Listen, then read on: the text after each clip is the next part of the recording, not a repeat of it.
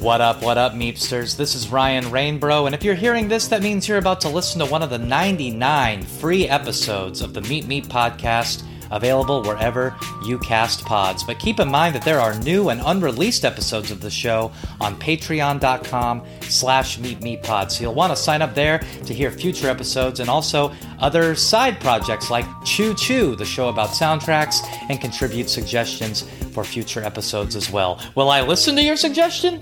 There's only one way to find out. Patreon.com/meetmepod. Bye!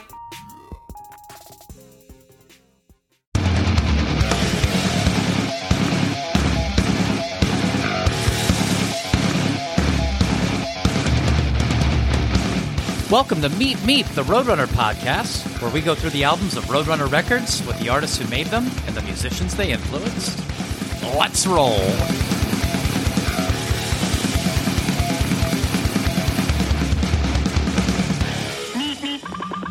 What up, Meepsters, and welcome to another edition of Living with the Pod Complex, where we explore albums released on Trustkill Records that were distributed through Roadrunner Records. Today, we're discussing Throwdown's 2005 album, Vendetta, which is a pivotal point in the band's career. You see, a couple years prior, in 2003, they released the album Haymaker, which was their first with formerly guitarist Dave Peters, now vocalist Dave Peters. It was kind of a rehashing, a re-releasing of earlier material, re-recorded, a few new songs, and it was a noticeable difference between the newer songs and the older songs lyrically. But this was going to be Vendetta. 2005's Vendetta was going to be the first time we got to get a brand new set of completely new material with Dave on vocals. But other changes had been made in the band between Haymaker and Vendetta, most notably that former vocalist Keith Barney, who had turned guitarist. They kind of swap places here. It's like wife swap, but with a band member. But I would definitely watch that show. Wife swap with band members or band members swapping each other. And Orange County hardcore pretty much is wife swap with band members, but slightly less racial tensions. So anyway, Keith Barney departs. He goes full-time with 18 Visions. So longtime touring guitarist Matt Mentley comes into the fold as the guitar player. Dom, who had been there since the beginning, he maintains his position as bassist, and then they have a drummer, Ben DeSoe, who has since been in other Meepin bands like Madball and things like that. So a nice, solid lineup that solidified for several years throughout. So that's who we're talking to. We're talking to Matt Mentley, who you may remember from being on an episode previously, talking with me about Soulfly's self-titled album. But now we're going to talk about something he did, that he took part of, and that is Vendetta by Throwdown. Now, when Vendetta was released, it was kind of seen as quite a divisive record. I don't even want to say polarizing, because it wasn't quite that, but I think that the fact that there were member changes going on and there had just been a significant change with vocalists, it made people see the band as a completely new entity, which, I mean, it really was. But looking back on Vendetta, even from a personal perspective, when Vendetta first came out, I kind of thought it was a completely different thing. And now, if you go back and listen to 2003's Haymaker and then listen to Vendetta, they're kind of totally natural progressions of each other. Now, the material the band would release after that, 2007's Venom and Tears, 2009's Deathless, most notably, they went definitely in a more metallic direction in the sense of like a groove metal kind of thing. And I'm sure that comes from, as Matt Mentley will tell us here pretty soon, touring with bands of that ilk. But Vendetta is I think an overlooked album of the time, and I think is more highly regarded now in retrospect. I mean, even myself at the time, I was like, I don't know if this was really what I was looking for. But if you haven't listened to the album in a while, definitely after you're done hearing me and Matt yak about it, give it a shot, because it's really sick and you're definitely going to be the strongest person in your Planet Fitness, the mecca of bodybuilding. But hey, I just listened to the record. All right, let's talk to Matt Mentley, who took part in the record, an album that Dave Peters on the bonus DVD for this album said it was music for you to be a 14-year-old and yell at your parents to. You're living for one thing. Did you come this far to let life live you and betray your heart disconnected? What happened was me and Keith were living together, and that's when that split started happening, where it's like Throwdown was like ready to go full time. I went to Japan with them in February of 2004, and I was filling in since like 2001. I did the tour with Martyr AD in 2001, and that was my first tour. And then I did all these shows. Like we'd go up to Gilman and I'd play because Tommy was working or Dave was working or in college or whatever it was. And that was when Keith was still singing, obviously. And then even when Dave started singing, I would fill in for Keith or Tommy because Keith was on with 18 Visions, right? And we were roommates and stuff. And then it got to the point where Keith had tours booked with 18 Visions, so I went to Japan with him. It was 2 weeks we did in Japan, and that's when they sort of asked me, like, hey, we want to do this full time. We're all done with school. You want to do it? And I'm like, yeah, let's go. I've been filling in for fucking 3 years. I'm ready, So then 2004, that's when things went crazy. But we did, I went home. We did the Forever video, which I was in, even though I didn't record on the record, obviously. But then everything after that was like, it was like, so when we did these repressings, it says Throwdown is Dave Peters, Dom, me, Tommy still, because he was still in the band, and Ben on drums. But then it says, all Keith Barney played guitar on this recording, right? Jared Alexander played drums on this recording. Like it says who played on the recording, but it says who Throwdown is, which is, they kind of did that obviously as because that's who the band was then, right? But then Tommy, of course, quit right after Ozfest. After Japan in 2004, we did a spring tour in the US with Most Precious Blood. We did that tour, and that was still as a 4-piece. So we did Japan as a 5-piece, and then with a drummer that he was never in Throwdown more than just playing a few live shows, but he did Japan with us. And then we did the tour with Most Precious Blood. We had the drummer from Scars of Tomorrow at the time play drums for us on that tour. And that was okay. It didn't really go great. We didn't feel like that was going to be a permanent member. So we ended up talking to Ben, and then Ben went with us. Our first tour was Europe in 2004. We did like a month in Europe. And then after that was Ozfest. And then at that point we knew Ben was going to be in the band. And then, so Europe, we took Marky, our old drummer from like Beyond Repair and You Don't Have to Be Blood. And he played the second guitar in Europe with us. And then Ozfest, Tommy did that as his kind of last tour. So we were a 5-piece. And then after that, we were a 4-piece for a while, just me on guitar. And then all the tours we did, like after that was when we did Norma Jean, we did Lamb of God, Fear Factory, Children of Bodom. We went back to the UK with Lamb of God and As I Lay Dying. And after that, we went and wrote Vendetta. So when you're writing Vendetta, are the 4 of you that are listed on Vendetta, you, Dom, Dave, Ben, are you the core 4 people that are writing all these songs, or are any of these songs coming over from previous members kind of contributing, or it's the 4 of you writing all? Yeah. So on Haymaker, that's when there was a mix. There was a lot of mix still of like Keith and actually Dave. I don't know if everyone knows this, but Dave actually wrote Forever, which is like one of the biggest Throwdown songs. It became our perpetual closing song. We tried to change it for years and never could. We even tried to get This Is Where It Ends, which is on Vendetta, as the closing song, and we could never do it. The fans just wouldn't let us not play Forever at the end, I feel like. But the 4 of us were. I mean, we started writing stuff in 2004, but like on tour kind of writing. Where you like, oh, we're doing a sound check and we jam, and so like the ending of Vendetta, for example, the song Vendetta. That like end breakdown whole thing, that was like that spawned from this of me and Ben kind of jamming.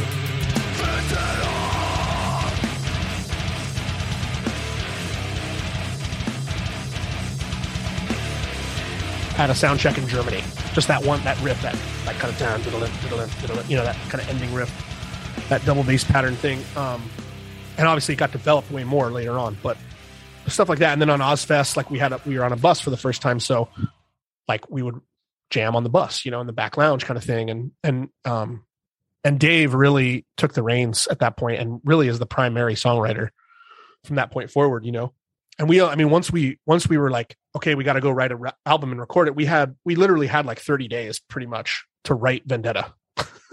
So it was about a month that we were home and had to write it.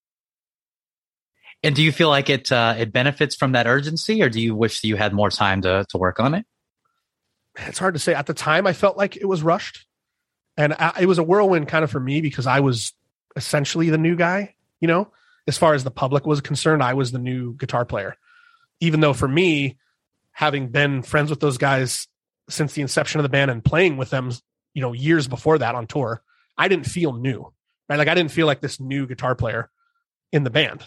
But as far as the recordings went and as far as new songs, I was looked at as like, oh, the new guitar player. Like I remember reading reviews of Vendetta and they're going, oh yeah, his style is really changing. And it's like, well, it's not. They're basically blaming me for it as if like, and again, Dave was the primary songwriter going forward once. And I think part of that was like I said, it was new for me, right? Like I was all of a sudden thrown into, I was never in a band that serious. So I was like, wow, like we're writing like an album and this is going to be, at the time, like it was a big deal for me. Like it was the biggest thing I had done. I toured essentially all of Haymaker, but again, I didn't play on the record. So Vendetta, I was definitely intimidated at the outset of like, contributing, like, because the bands I was in prior to that, I was the primary songwriter in a few bands that I had done it when I was younger. But like, I was like intimidated for sure. Cause I always felt like an, below average guitar player at best, kind of just, I was okay. I was good enough to play things, but I never felt confident. I always struggled with confidence and stuff. So, but yeah, man, I mean, at the time I remember feeling like, man, I wish I had more time and I wish I contributed more and but it's the way it had to be, man. I mean, it was going 100 miles an hour. Like we were going and those days, you didn't have time to like take a year to write a record. So we had to get back on the road and even the recording of it, we went from writing it, we drove out to Massachusetts, recorded it with Zeus, and then we toured back. Right. I mean, that's how you did it. It's like, oh, we got to tour back to make money. So did you feel any sort of pressure being a fan of the band coming in and wanting to make sure that you're maintaining the integrity of the sound that people liked, or was that not even something on your mindset? I don't think I felt that because Dom and Dave were the mainstays, right? Like they were still there and had been in the band Dom was, from the really beginning, and Dave had been there since You Don't Have to Be Blood, or he had been there so long that like, I felt confident because they were the main guys in the band at that point, right? They were the leaders of that band essentially at that time, right? So I never felt that pressure. And again, Dave was the primary songwriter on that record on Vendetta. So I mean, I had never been a part of like that up to that point on a record on somewhat of a major release, not a major label, but you know what I'm saying, a bigger release. I was definitely nervous in that sense. Like, wow, this is like going to be a big deal for me. That's how I felt at the time when I was 22 or whatever I was. Well, did you, as a fan of the band, then still going off of that same perspective, did you feel like it was a jarringly different sound for Throwdown by the time it was done with, or were you just psyched about it? You're psyched to be a part of it. I mean, you're saying, of course, the understandable pressure, but at the same time, it had to be a lot of just excitement on your part. Like you said, this is your first time kind of having a national release. So are you caught up in that you're not worrying about all these other intangibles? Yeah, I was excited. It didn't feel as much pressure because I had been in the band almost a year at that point officially, right? Like I had been touring, like I said, Japan, we did tour with Most Precious Blood, we did Ozfest, like big stuff, right? And doing these big metal tours. And so I already felt comfortable in the band at that point. That's what's cool. Like it wasn't like I joined officially and then like, boom, we're writing a record. So at least there was some, and then there was lead up to writing that record. I mean, like I said, we were messing around with some of that stuff on the road over the year prior. So it didn't ever feel like, I didn't feel like a big departure to me. I know it did to people on the outside, but I think that's always the case, right? Like a lot of times people on the outside look at it, oh, like their record from 2 or 3 years ago sounds so much different, but like to the band, it never sounds, I don't feel like it ever sounds that way because we're the ones that are living it and like writing it as we go. And you know what I'm saying? It's not the same experience. I didn't feel like Venom and Tears was a big departure from Vendetta either. So, you know what I mean? But I know the fans did. So. Well, one thing that I think I've ignorantly always thought is because I hold Keith Barney in such high regard for his guitar playing in 18 Visions and also as a vocalist for Throwdown, that he was like the mastermind writing all these kind of like new metal hardcore riffs on these other albums. But listening to Vendetta, especially recently, the riffs on this album in particular, I think Venom and Tears is a lot different, probably deliberately so.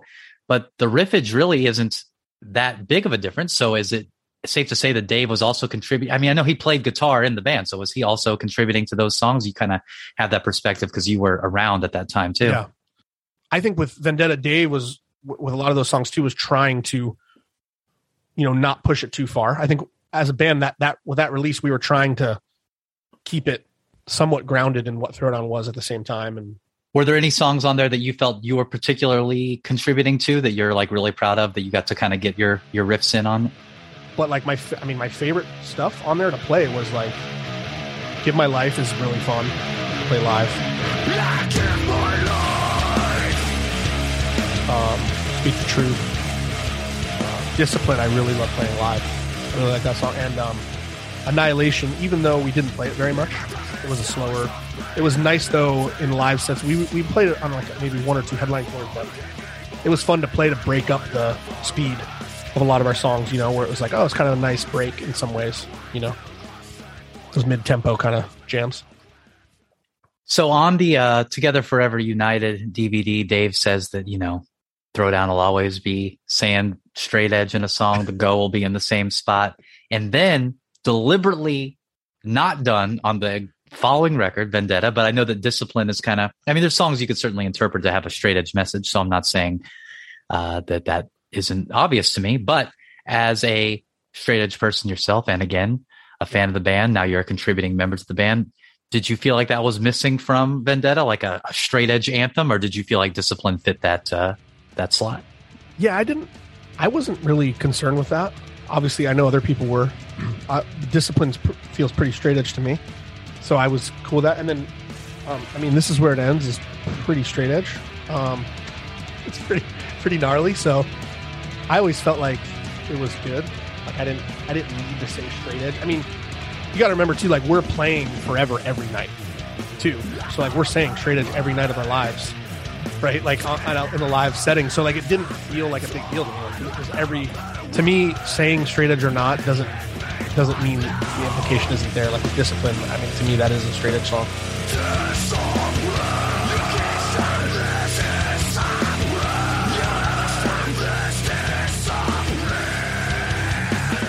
The album as a whole definitely feels a lot more, I want to say metal, but when I say metal, I don't mean like, shredding guitar solos. Almost like Hatebreed is a metal band, or Earth Crisis is like a metal band. Both of those are also in the hardcore realm as well, but I guess metallic hardcore is a better description of it. And I think that lends itself to a lot of growth for making the album feel like a progression from Haymaker without it sounding like a radically different band.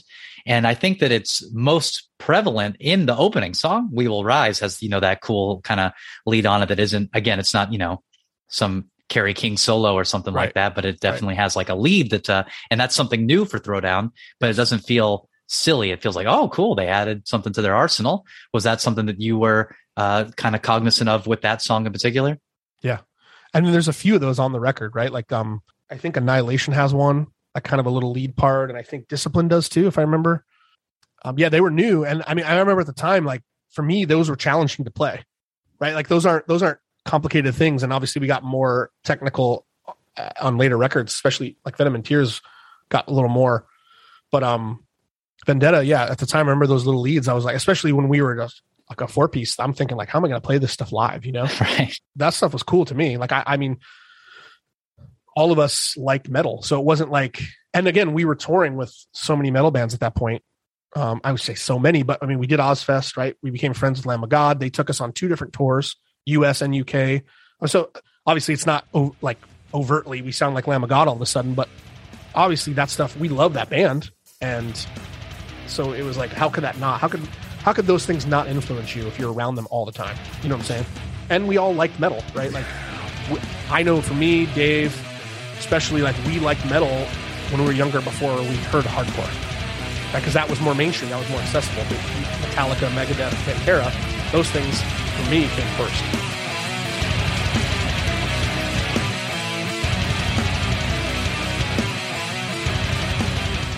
Now, the song Vendetta, like you mentioned earlier, the ending of that song is almost like, how when 18 Visions put out Obsession, people that were early into their earlier material kind of panned it, but the song Tower of Snakes has this insane breakdown. People are like, oh, the Tower of Snakes breakdown. Yeah. Vendetta's almost like that. Like, even if you don't think you like this album, the ending of Vendetta is just devastating. Like, you can't not think that that's sick. Yeah. So was that something that you were thinking of too? Is that why the album got named after that song? Or, what came first, the song title, the album title? I just know that original idea for that riff, I mean, I'm pretty sure I'm remembering this correctly, was on our European tour in '04, and I believe we were sound checking in Germany, and it was me and Ben messing around. Now, again, I say that, but like it of course evolved into like this more structured and like there's the different parts to it. But like that initial idea for that riff with like that double bass pattern came from us messing around. And so I don't think there was any intention of like, let's make this really sick part. It just was screwing around, which a lot of stuff comes that way, a lot of riff ideas come that way. So, yeah, there was for me, there was no initial intention. Yeah, I just think that that's such a cool song, and it's even kind of early on in the album too, so even more surprising that you don't leave it for later, and it being the title track, it kind of gives you a more of a focus on it too. But I know that you may not understand, or I shouldn't say understand, but be aware of the intention with the lyrics and the titles. But do you know where the artwork comes from with these praying hands? I know that the guys that do Invisible Creature now, that was Asterix Studio at the time, that have done all the artwork for every Throwdown release since Haymaker. They did the artwork and the photography, and our friend Brandon is actually the guy that they used. He's the one in those pictures. Oh, okay. In the album. He's a friend of ours from Orange County. But yeah, Invisible Creature, which again at the time was Asterix, they did the artwork. The Clark brothers that were in Demon Hunter, and Ryan still is in Demon Hunter, but. Well, what did Vendetta mean to you, whether it was that song or just that title? Did you feel like you were kind of up against the wall being the new guy in the band, or what did you take from it being called Vendetta? Had just, your own individual interpretation? Yeah, I think it was sort of a way to us trying to make a statement of like, hey, we're, because at the time that felt really important, right? These member changes, they seem such a big deal at the time from where the band was and where it ended up going. And so I think for all of us, we felt like, yeah, we're getting a lot of crap and like, oh, what direction? And I think there was a lot, at the time, a lot of people kind of like, where are they going to go? Like, what's the direction they're going to go? And so I think for us, it was like a statement of like, yeah, like we're still solid. We're still good. We're here. Like, this is going to be, a good record, and we feel it's good. And it's funny, cause like you said, a lot of people felt it was different at the time. But just like a lot of bands, I think in hindsight, a lot of people now say it's their favorite. Like, and I've heard that about Venom and Tears. I've heard that about Deathless. I've heard that about a lot of the records where it's like at the time it comes out, a lot of people have this reaction to it. It's different. I don't like it. But then a lot of times, and I've seen that with other bands too over the years, it ends up becoming like a favorite of a lot of people, or in hindsight, right? Or with time, with age, We'll be back after a quick break. If you love good music and good podcasts, you'll love Roots Music Rambler. I'm Jason Falls. My co-host Francesca Folinazzo and I talk to the singers, songwriters, musicians, and more in Americana, alt-country, bluegrass, folk, blues, and beyond. We share our own takes on the latest news in the space and recommend new music for you to explore every episode. Come get to the roots of the music you love. Find us at rootsmusicrambler.com or go wherever you get your podcasts and subscribe to Roots Music Rambler. Yeah, because all these things, whether it's something that we love or don't like, it's a time and place thing, and maybe at the time Vendetta seemed so weird in the canon of Throwdown, but now looking back, it seems so commonplace compared to kind of what came after it. So, right. Well, I know, going back to the lyrics though, a thing about Haymaker is that Dave was coming in as the vocalist from Keith, and a lot of those songs, like we talked about, were re-recordings of older songs, but the songs that Dave wrote the lyrics to, were kind of simpler, that they were a lot of profanity, a lot of straightforward, not a whole lot of nuance.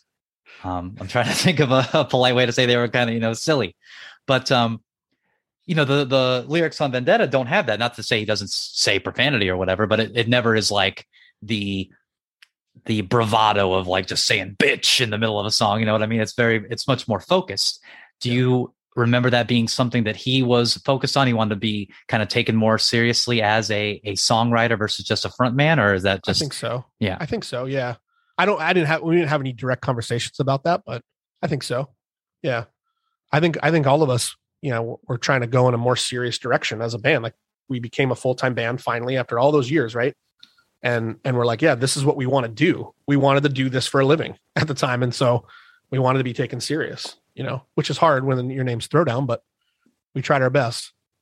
Well, Throwdown's always seen as like, oh, and this is what every band says when they're scared of what public opinion is going to be. Oh, we were a joke band, and but Throwdown doesn't sound like a silly name to me. I mean, maybe it was silly in the context. I know the lore of everyone was small and like they weren't really tough guys, but just the name Throwdown doesn't sound silly. Yeah, it feels silly to say sometimes, but when someone go, what band were you in? And you say Throwdown, and you're like, oh, like I don't know. I guess maybe because again, being so close to it, it's hard to have an outside perspective, obviously. But you just see something like you say, like Toby Keith, Throwdown tour. Like, he'll have like, and you're like, that word gets used so much in like the fighting world and in like the country world. I feel like they use it a lot for some odd reason. I don't know why, but the hoedown, throwdown, you got to have one. I guess so. But yeah, so it feels sort of silly sometimes, but yeah.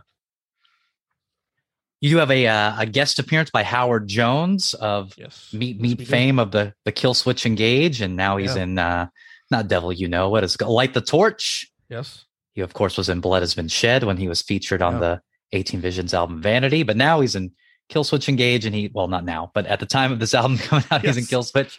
Yep. So how did that collaboration happen? And did he actually come to the studio with Zeus to track the vocals?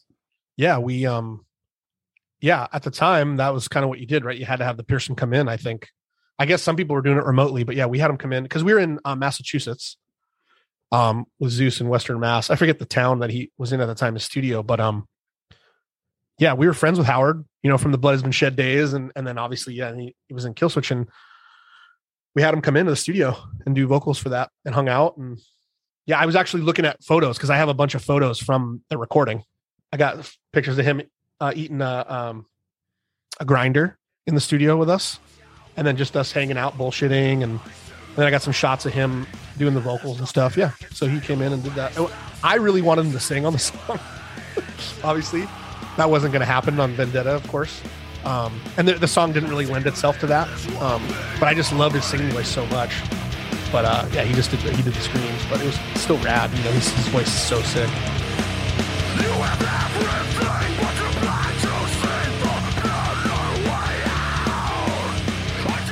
Yeah. What a great vocalist and great frontman, and especially at that point. I mean, not to say anything about him now, but at that point, he's like on fire. He's really kind of coming to his own with Killswitch at the time, and so really cool to have him on here. And it's just it seems like a cool thing of mixing those worlds too, because Killswitch is firmly like in that metalcore, like mainstream world. Like they're a huge band in 05, and so you guys kind of coming up trying to take that next step and have him a part of it, I think is a very symbolic kind of thing.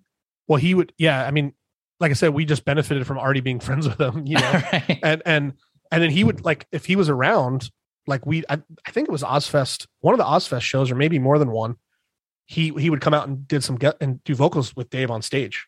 Oh, wow. So that was really cool at that time. That was 04, obviously, but yeah, he would come out when we were around. He did it in San Bernardino, the Southern California date, which is one of the biggest shows of that Ozfest. So he was a friend and was happy to do it. Sean Martin of then Hatebreed fame also is on the album, not doing vocals though, right? Playing guitar. F. Sean Martin, dude. Yeah. He actually does do vocals on Shut You Down. It's in the parts, it's those like verse parts where it's like just a line, those, like, he's in there, he's in the mix. But we also had him do guest pick slides. Okay. That's a little known fact. I think it's on Vendetta, the opening. If I remember correctly, I think it was the opening, where the drum roll comes in.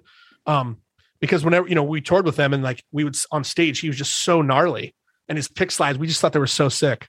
And so, he came in, obviously he lived close, and came in and just hung out for the day and did that. God, that should have been on the hype sticker. Guest pick slides by Sean Martin. I know. Missed opportunity. Remember when that was like a big thing, those hype stickers, and then they would start being like too cute. They'd be like for fans of Britney Spears and Hatebreed, and be like, they're really going for it. Yeah. Yeah, we had those on our records for sure, the hype stickers. Yeah, but I mean, I know hype stickers are even still a thing now. Just I remember there was a point in time where they became almost like a punchline versus a real marketing tool. Yeah, to try to go the other way, and because they got too kind of too standard, I think. So people were trying to do something different. Yeah. So the album ends with This Is Where It Ends, which is quite a departure from the rest of the album in the sense it's really fast, really short. It's a really cool way to end the album too, especially with coming right after Annihilation, which feels kind of like you even mentioned before, like a more slow trudging kind of thing. Yeah. It's a nice little climax into like the big finale. But the overall, the album is 11 tracks. Is there one song that you would take out of this album to make it flow better? I don't think so. Well, you have to pick one. I have to? Yeah, you have to take one out. Well, I can't say World Behind because Howard sings on that one. And that's crucial. We can move his vocals to another one. Can I say no? Yeah, you can say no. because like I said, I feel like we had no time to write extra songs. Whereas like with Venom and Tears, we did, and so we weren't like, it was like, okay, we're trying to get to 11 songs or 10 or 11 songs. And it was like, we got it. And that was it. And so I feel like we didn't really have time to trim fat because I feel like there really wasn't any anyway. You know what I'm saying? We didn't, like I said, the bonus tracks for the Japanese Roadrunner release were live songs they recorded while we were there in Japan because we didn't have bonus tracks to give them. So they didn't exist, Well, the big single off the album that has the video is Burn, which is one of my favorite Throwdown songs. I mean, it's so catchy and heavy and really anthemic, kind of builds off of what made Forever such a popular song. So I'm sure that was definitely, if not the idea, certainly a welcome side effect of it being such a cool song. But do you love Burn? Is this one of the hallmarks to the record for you? I do like that song. I liked playing it live. And I think on that bonus DVD, I think I do say that was at the inception of that album, the beginning of that album when it was being released. That was my favorite at the time for sure. I think now Discipline's probably my favorite, but this many years later, but at the time, I think Burn at the time was like, yeah, that song made a lot of sense for us as a band. And I think it was just, it was a good live song. People liked it. It was good. Yeah, I liked it. I remember the first time I heard Burn was when you actually toured this with Sounds of the Underground. Remember that tour? Oh, yeah. Yep. Of course. And how would you compare that to Ozfest? You kind of bookend this album with these huge festival tours. Ozfest before it, Sounds of the Underground afterwards. How would I compare? Well, Ozfest obviously already was a huge like machine, right? By the time we do it in 2004, it's already... So it's way more, I don't want to say professional. That's not fair to the Sounds of the Underground people, but it's, like I said, it's run by the Osbournes. So it's a big tour and there's huge bands on it. And we felt obviously just like lucky to even be on it. And even though Ozfest in 2004 had a lot of our friends' bands on it and peers that we already had known and toured with, obviously Every Time I Die, Bleeding Through, all those bands that we already knew and had toured with. Sounds of the Underground was sort of similar in that sense, except it felt more like a DIY festival in the sense that Lamb of God was the headliner, but we had already become friends with them, right? We already knew them. And then it was like we were sharing a bus on that tour with Norma Jean, who we already become friends with from touring with them in 2004. It was a lot of it was like a lot of the same bands, because Ozfest wouldn't do a lot of bands 2 years in a row. Yeah, Sounds of the Underground was different, but it was it was still a really fun tour, really cool, and it was just hanging out with a lot of friends again. And we got to tour with Gwar, which was always a dream of mine from a young age. Finally got to do that, so that was cool. And we met, we got introduced to Strapping Young Lad, which was cool. We ended up touring with them in the UK later, sharing a bus with them over there. So, of course, a bigger part of Vendetta is what comes after it, which is Venom and Tears. And what is something about Vendetta that you like more than Venom and Tears? We'll be back after a quick break. You still loading them and heating them up with all your single shit you've been dropping. You feel me? Loading them up on. It only takes structure. And just paying attention to the climate of the game. Yeah. Know what I mean? So do your homies got a role in your little, Yeah, we all artists over here, man. Y'all already? I'm trying to get them on there. Yeah. Look. We all artists, man. You feel me? We gonna have this like Bro, me and my man Kai, we be like, I don't know, we play with this shit right now. I ain't gonna lie, we play with this shit right now for I ain't gonna lie. Don't play with it. No. Take that shit serious. I would say that I felt less pressure making Vendetta than we did once we got to Venom and Tears. Like Venom and Tears, to me, I remember that whole writing and recording process being pretty anxious and worried about how it was going to be received, but also not caring too, because like we wanted to do what we wanted to do. And we didn't always see eye to eye as a band either, of course. I think at that point, me and Dave were probably more aligned with where we wanted to go than like Ben and Mark. And so there was some tension there, but I think a lot of that made songs come out really cool too. But we had a lot of time with that record too. That's the other thing that was very different for us. So, Vendetta was this sort of urgent, sort of like we had a month to write it. We had 3 weeks to record it, and then we're back on the road. Whereas Vendetta, we had months, like a lot of months. And then we had multiple months to record it, right? It was like we had almost a year off between the writing and recording of that record. So that was new and different for us, which was cool. It also made me sort of realize that I don't want to tour anymore. So I really I like being home. I like going to the studio. I like doing that aspect of it a lot more than the slog of the road every day. So that was sort of the initial seeds, I think, for me of like, I don't want to tour anymore, was doing that record. But Vendetta was probably just more fun in general, just because, like I said, it was quick. We didn't have a lot of time to overthink things, and we just did it. We just boom, boom, banged out the songs and recorded it. And again, it was my first sort of bigger experience with a producer per se, and Zeus is a producer.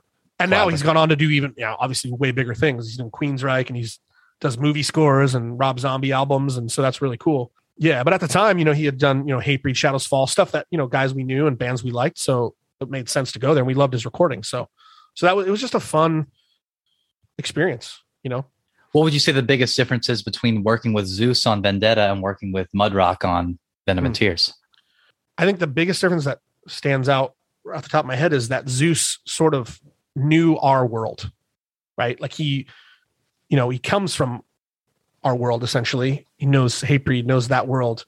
And Mudrock was more of a mainstream producer, I guess. He kind of, he's known for Godsmack and then Avenged Sevenfold. And, obviously they needed 18 Visions. He started doing more underground bands that became bigger. But I think even us choosing him sort of made fans think differently of us, right? Because, when those press releases come out and it's like, Throwdown choose Mudrock to do their next record. And then in the parentheses, it says Godsmack and Avenged Sevenfold. Then people start going, oh, you guys are going to sound like Godsmack, and that becomes a thing. And it's like, well, I just because the guy produced them, I remember that always being a thing. I'm like, I never understood the Godsmack comparisons, but maybe they meant the drumming was sick, like Shannon Larkin. So they were like, it sounds just like Godsmack.